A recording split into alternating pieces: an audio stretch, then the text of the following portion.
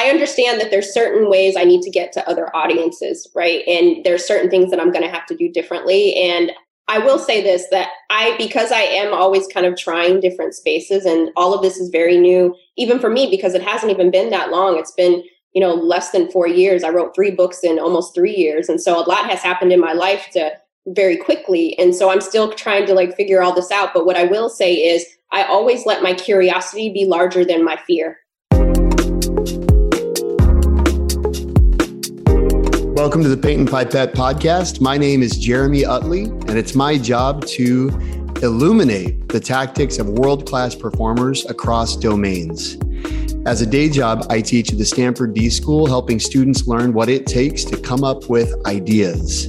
But I've realized I need to stay in the classroom learning myself. And this podcast is my classroom. Hey, I'm Marcus Hollinger. I lead marketing and creative at Reach Records and Atlanta-based independent record label. And I'm also co-founder for Portrait Coffee, where we are seeking to reimagine the picture that comes to mind for folks in specialty coffee. I'm so excited to pull up my desk alongside my good friend and fellow learner, Jeremy, and I think y'all are going to love what we have for you this season. We've got some amazing stories on deck, and we can't wait to dive in and learn alongside you. So grab your pipette and your paintbrush, and let's make something beautiful together. All right, Minda, Harts, welcome to the Paint and Pipette podcast. It is so glad to have you here. Happy to be here. Thank you all for inviting me. Did I say it is so glad? I am so glad. Yeah. we are so glad. We're so glad to have you. Yeah, definitely. We want to hear about your latest book. We know you just wrote a 3rd book, and you happen to mention something right before you hit record that I wanted to dig into, which is it's for young people. And I was curious to know, why did you decide to write a book for young folks, and how has it been different than writing a book for adults? Thank you for asking. So my latest book is called You Are More Than Magic, The Black and Brown Girl's Guide to Finding Your Voice. And previously, I had been working on books, The Memo and Right Within, for women of color or anybody who feels like they're on the margins in the workplace. And so I'm talking a lot about workplace issues in the writings that I do. But when I thought back to my 15-year-old self, when I thought back to the 14-year-old me, what did I need to hear? And I just needed to get back in my DeLorean and go back to the future and provide our young girls the tools they need to show up and take up space now, that they don't have to wait till they're 18 or 21 to show up and speak their truth. I wanted them to have the tools they needed right now. And so this book is really special because I know how important our youth are, and it's not enough to say they're important, or like Whitney said, children are the future, if we don't give them the tools to be their best self. And so I'm excited about this book being out in the world. That's amazing. You mentioned a phrase in particular that I wanted to kind of key in on. You said, take their space. Tell us more about what does it mean to take one space, and why do especially Black and brown girls need to have that exhortation in particular?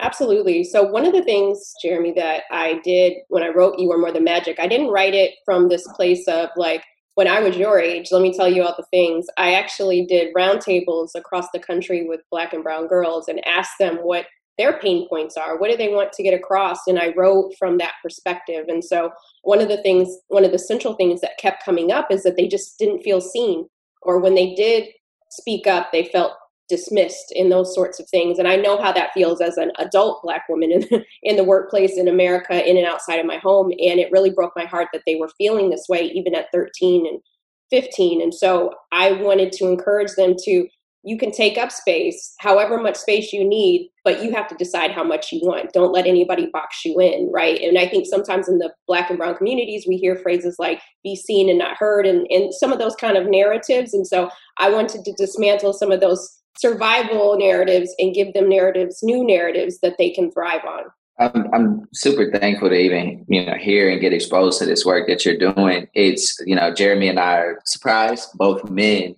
And when you talk about those experiences of not being seen, I'm wondering, and it'd probably be good for our listeners too, was to bring this to life, or to bring some specificity to it. Was there a particular story that resonated with you that said that as you narrowed in on this theme, you said, hey, you know what, this is this is it. I've got to focus on this topic. Yeah, well, one of it was kind of my own story too, and theirs. Like I saw myself in them, right? Even though I was much older than them. When I was younger, my parents moved from Southern California to a rural town in Illinois. I moved from a very diverse school and neighborhood to being the only Black girl in my class, sometimes the only student of color in my entire school.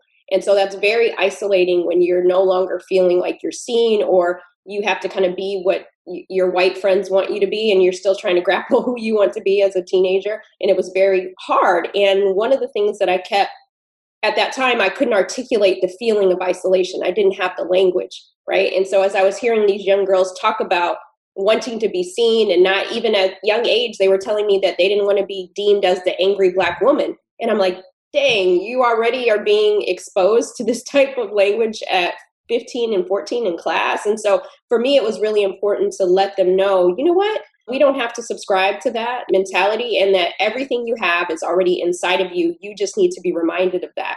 And so I wanted to write a book, not just to them, but also to parents and guardians, to say, listen to how you talk to these young girls.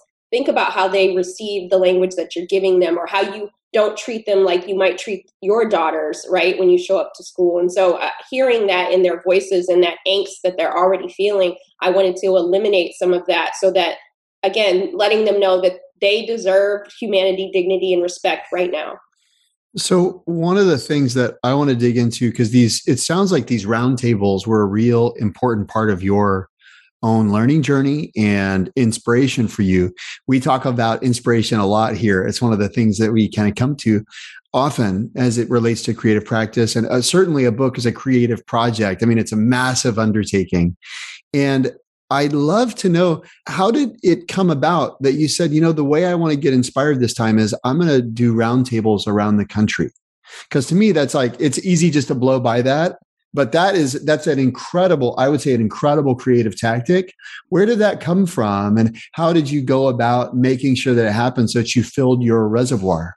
Yeah, when I wrote my first two books, The Memo and Right Within, I did roundtables and interviews with adult women. And so for me, as a writer, as a creative, I never want to really create based off of just my pain points. I also want to find out what other people's pain points are too, right? To be able to provide them tools to eliminate some of this pain or angst that they're feeling. And so again, I have been removed as a teenager for quite some time, right? When we were growing up, we did have issues that we were dealing with, but we didn't have TikTok, we didn't have social media the way we have now. And so I didn't want to write again from, when I was your age. And I wanted to write from where they sit, right? So that they could see me as an ally. They could see me as a big sister. Like, I didn't want to come off as like this parent telling them what to do. And so I was more careful and intentional with this book than I was my other books, because I knew if I get this right, then they can show up in the workplace 10 times better than many of us have been able to. And so it was really important for me to handle this book with lots of care. And when you say you don't just want to create from your own pain points, why is that? And how do you balance, right? Because you have your voice, you have your experience, and you're a steward of that. How do you think about balancing the pain you've experienced, or the needs I don't mean pain necessarily, but the needs you've experienced, and wanting to represent that, but then also say it's not just about my own experience. I want to learn about others too. How do you think about weaving those two things together?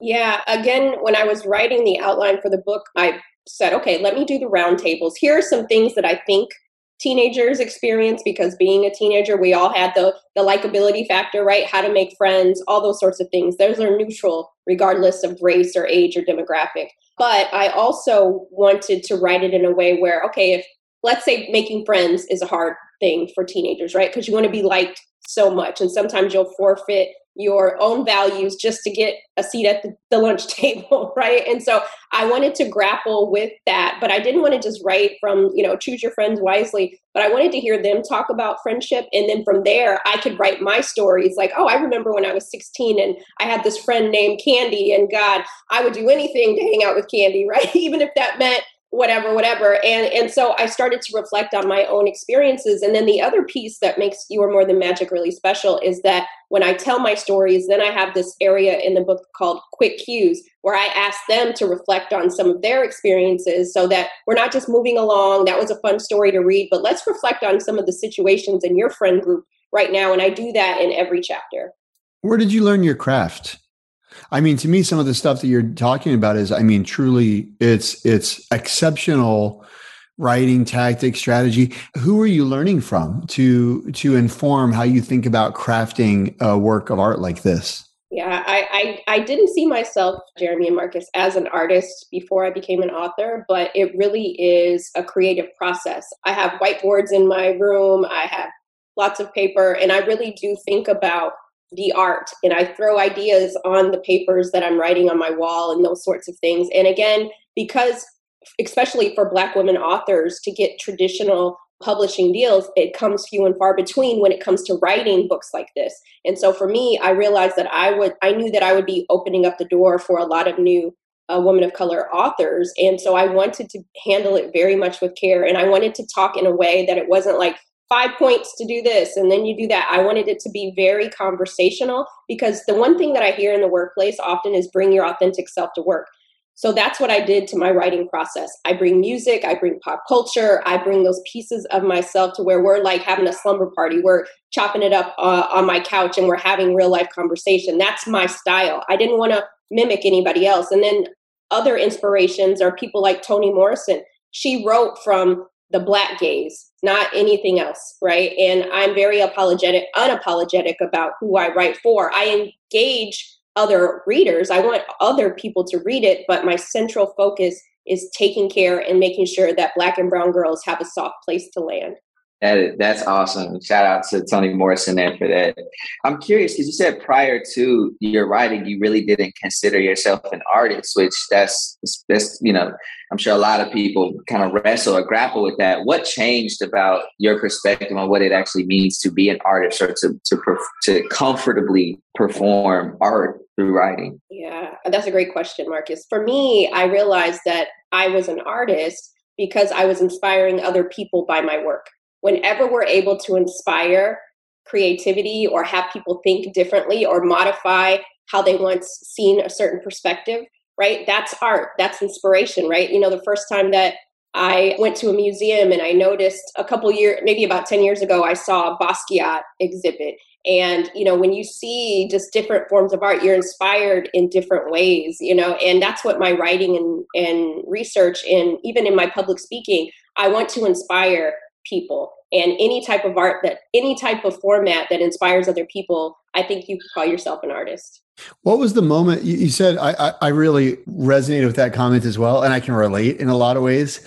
I didn't think of myself as an artist. What was the moment you realized you were? Can you think of the specific moment?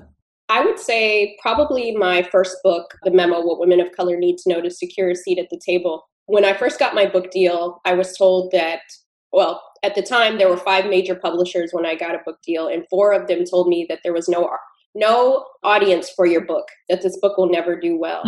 And I grappled with that because I had been a Black woman in the workplace for 15 years in corporate America, and I know that there's an audience, right? But when you have certain faces and people at tables that don't understand your lived experience, they will create this narrative that there's no audience for you, right? And so once my book did become a bestseller and still is a best-selling book, I realized, wow, you know, people were reaching out to me saying that I thought I was the only one. I thought I was suffering in silence. And that's when I realized the power of words, the power to inspire, that people were having the courage to go and have conversations with their managers that they didn't. They were learning how to take up space, how to create boundaries. And again, I think any of our work, if we can inspire people to action, then you have succeeded. Whether you become a best-selling artist or not, if you inspire somebody to do something differently, to think a little bit differently. And I realized that my words were powerful. And I realized that my voice was tied to somebody else's freedom. And that's why I continue to do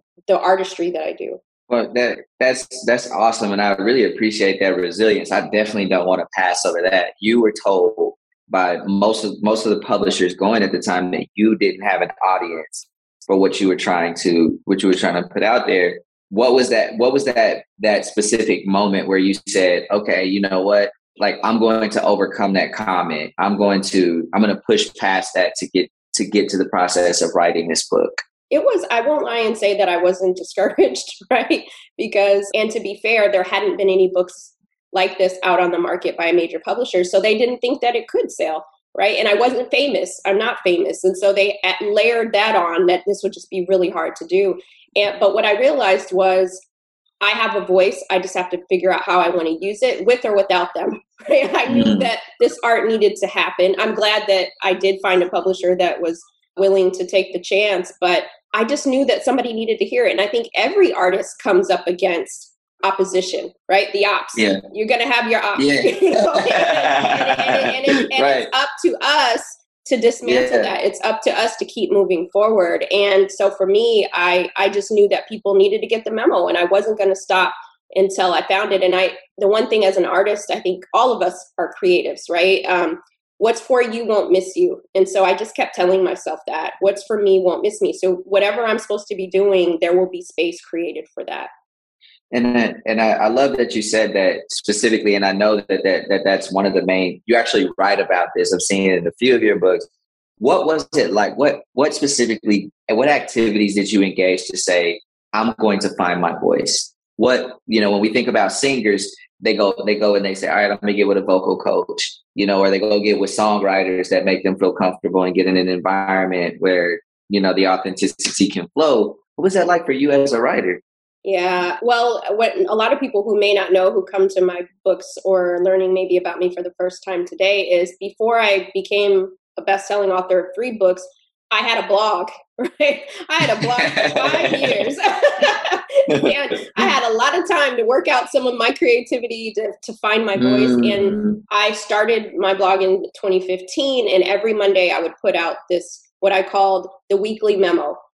Had you have told me in 2015 that I would do this content every Monday about what I was experiencing in the workplace, that sort of thing, and that eventually those blogs would turn into my first published book, I would not have believed you, right? But what we do as artists is you take control of what you can take control over. I had access to the internet. I had access to MailChimp. I had access to Squarespace.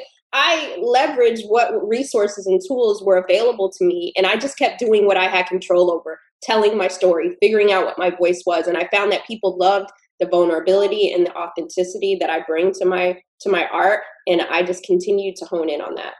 I love that.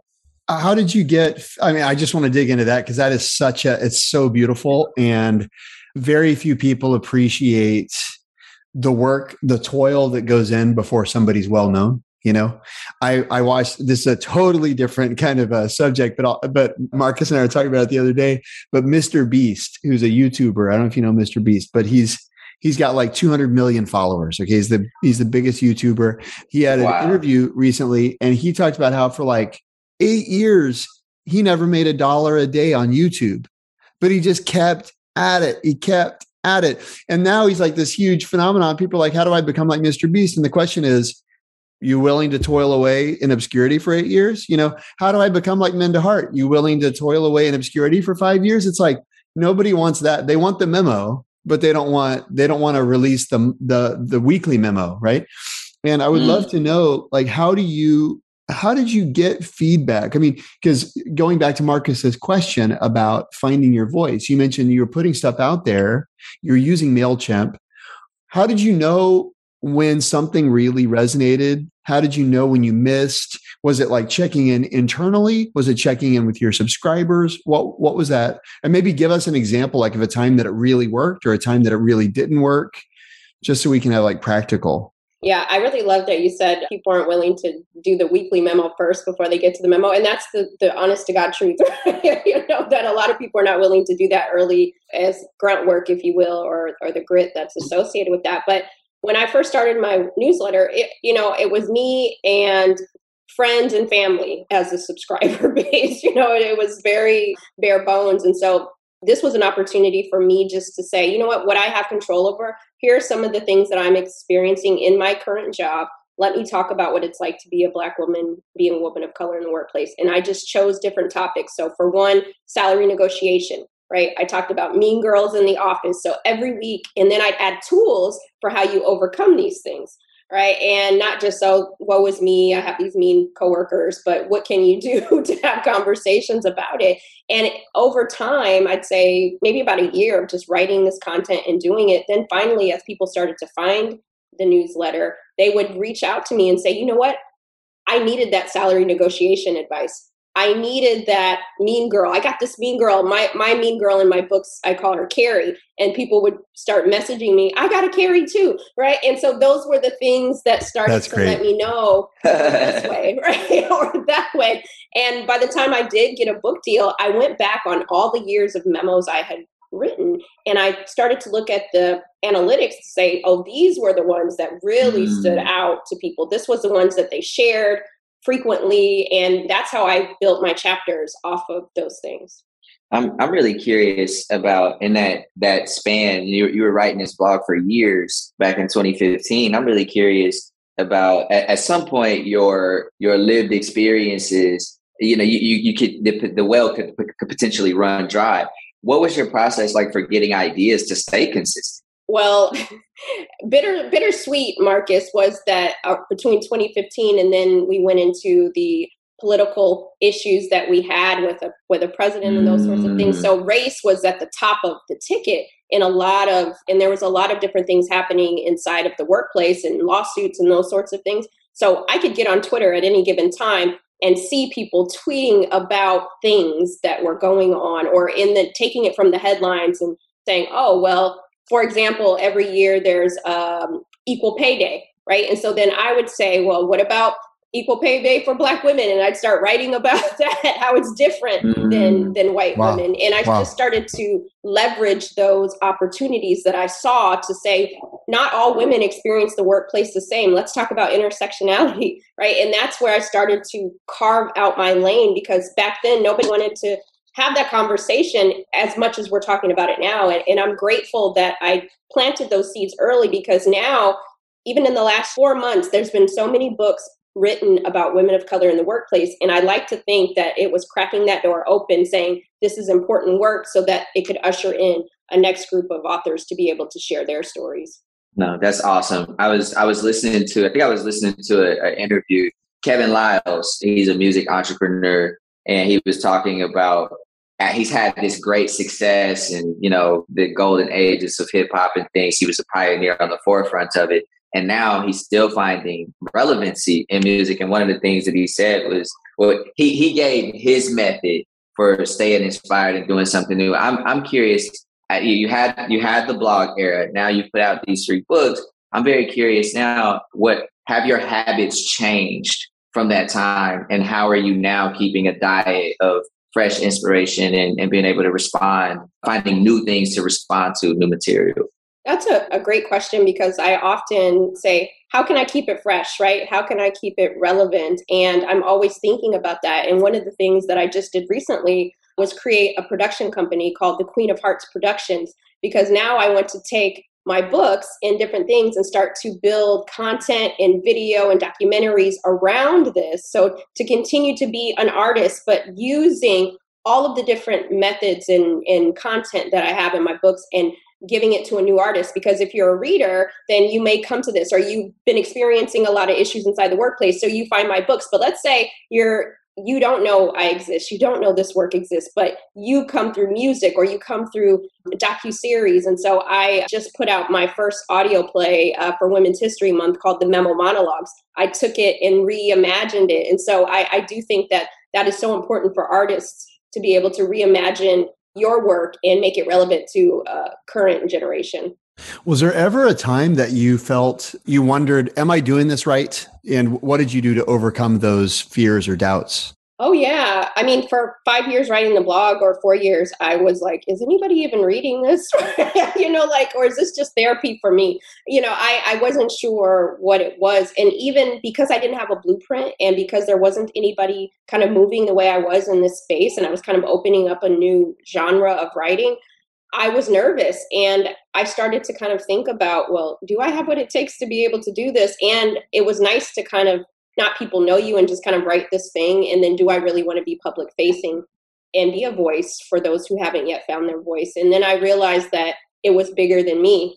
I could not put the genie back in the bottle anymore. I had to make the workplace better than I found it. And, now I still sometimes question, like, I'm not sure what I'm doing, but I just continue. There was something about my early stages that I continue to use that recipe, right? Because just like, my dad, one of the things I love about him is he is so amazing at cooking. And one of the things that people love coming to our home is to get his fried chicken and his homemade French fries, right? We like the recipe. That's what we come back home for, to his house. That's what people, when they come to town, they're like, I need your chicken and your fries, right? And so that's the thing that people like. They want that taste. And so for me, I keep it all the way 100 and all the way authentic, because that's what people fell in love with from the get-go, right? And that's what I continue to use, that recipe. The modality might change, but the recipe is still the same. I love that. I was listening to a podcast, Trapital, this guy, Dan Runcie, who's San Francisco based, Jeremy. The Economist there was referencing Jungle Brothers lyric where he says, it's all about getting the music across without crossing over. And I hear that same thing in your story. And I'm curious in terms of, obviously he was talking about that in the context of hip hop, but I'm curious in your situation and keeping the recipe the same, remaining authentic, you're in a new space now with film, television, things like that. How are you overcoming the learning curve to adapting your material? And maybe is there a specific thing right now that you're grinding your axe on to get more sharp at? Yes. And I think that's like, because I am a business major, first and foremost, I think very business minded. And so when I think about past companies, I'll use BlackBerry, for example. I loved BlackBerry, right? You couldn't tell me nothing about a BBM message. Shout out to the Drake days. Come on. Take it back. I love it. Yeah. I loved it. Okay. You couldn't tell me anything different, but you think about them, you think about Kodak. They were on the cutting edge of innovation. And then somewhere along the lines, it just kind of didn't connect to the next piece of the puzzle. And so I don't want to be left in my BBMs, right? I don't want to be left on that. And so I constantly am thinking, how do I stay fresh? How do I stay relevant? How do I continue to be a thought leader in this space? And actually 2 years ago, knowing that at some point I wanted to get into film and TV, I started taking screenwriting classes at UCLA. And nice. That was part of it. I want to be able to come to the table having some understanding of how things work. And so for me, I'm producing certain things on the side. And so when I think about what this is, I'm constantly, how do I continue to be a leader where people are looking to me, even if my books, start, hopefully they'll be evergreen in some way, shape, or form, but you can see the trajectory. And I know people are looking at my model too. And I want to encourage them to continue to stay relevant. Like, you can't always just hold on to what got you there in, 1988. It might still help, but think about how much better and how much more innovative you can be if you continue to follow the trends. Yeah. I love that. And is there anything that you've noticed in that process that you say, I have to unlearn? Have you ever said, I have to unlearn this BBM tactic in order to get good at this? And could you tell us what one of those things might have been? Well, right now I'm grappling with this, Marcus. I have not done it yet, but because we're having the conversation, one of the things that people have told me, because you're working in a young adult space right now with this book, you need to get on TikTok. I'm like, oh. That's scary. I love it. I haven't crossed over. I've been trying to look for some TikTokers that I could pay to do it, but I'm like, I don't know if that's where I want to be. But I understand that there's certain ways I need to get to other audiences, right? And there's certain things that I'm going to have to do differently. And I will say this, that because I am always kind of trying different spaces, and all of this is very new, even for me, because it hasn't even been that long. It's been, less than 4 years. I wrote 3 books in almost 3 years. And so a lot has happened in my life very quickly. And so I'm still trying to figure all this out. But what I will say is I always let my curiosity be larger than my fear. So if I'm curious about something, I think I won't let my fear get in the way of it. And I'll continue to hone in, read the books, go to workshops, always invest in myself so that I can be a leader. Because I think part of being a leader is being flexible, evolving, right? I don't want to have the same mentality that I had when I wrote those blogs in 2015. I want some evolution to happen. And I think that that's important in business. There's so many sound bites here, Minda, that are just like you're speaking to our hearts. Bars, dropping bars.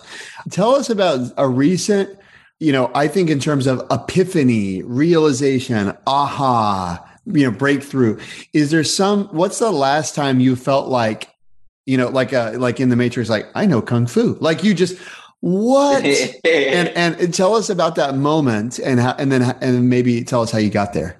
I feel like I have those moments like once a day, like, oh my God, I can't believe this is going on. But what I will say is this. I think even writing my second book, Right Within, when I wrote the memo, the first book, I thought about, okay, what are the rules of engagement that women of color need to know to, secure their seat or feel comfortable in a workplace when they're the only or one of few. But then as I started to think about that book, I thought it was the only book I was going to write. I said, this is it. This is where I lay my head. I'm fine. But what I realized was how important healthy mindset is, how important are passing on new tools to the next generation instead of passing on old survival tools. And once I had that epiphany about survival tools versus tools to thrive, my work and my innovation just sort of opened up to me in a new way. And that's how I was able to think about Right Within. You're on mute, Marcus. Oh, I was going to say. Wait, for those of you listening right now, Marcus is gesticulating wildly, speaking quickly, and neither Minda or I could hear him.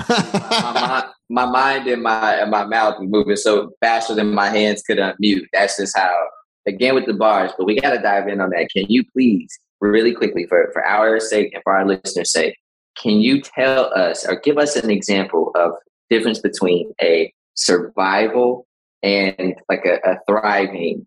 I think that was the word that you used. Like, give us one example of what the difference between those two things are. Yes. One of the things that I noticed is that when we are one of few or one of the only, or in any situation, sometimes we're just functioning in survival. How do I just keep from drowning in a situation that I'm in instead of necessarily learning how to swim, how to rise above it, right? And so I think for people of color in particular in the workplace, oftentimes we're just told, work really hard, keep your head down, don't rock the boat. So we're just trying to figure out how to get to 5 o'clock. That's like the goal, right? And do it well. But what would it look like if we actually passed on tools to ourselves and to the next generation on how to thrive? If something isn't working for you in the workplace, what would it look like to have a conversation with your manager or with a colleague to create boundaries, right? That we don't have to keep surviving in every environment that we're in, that we actually could have a life of freedom, right? You think about our ancestors, they never got to understand and experience true freedom, but we are in a space where we can. And we can use our voice in ways that they weren't able to before. So let's not participate in our own oppression.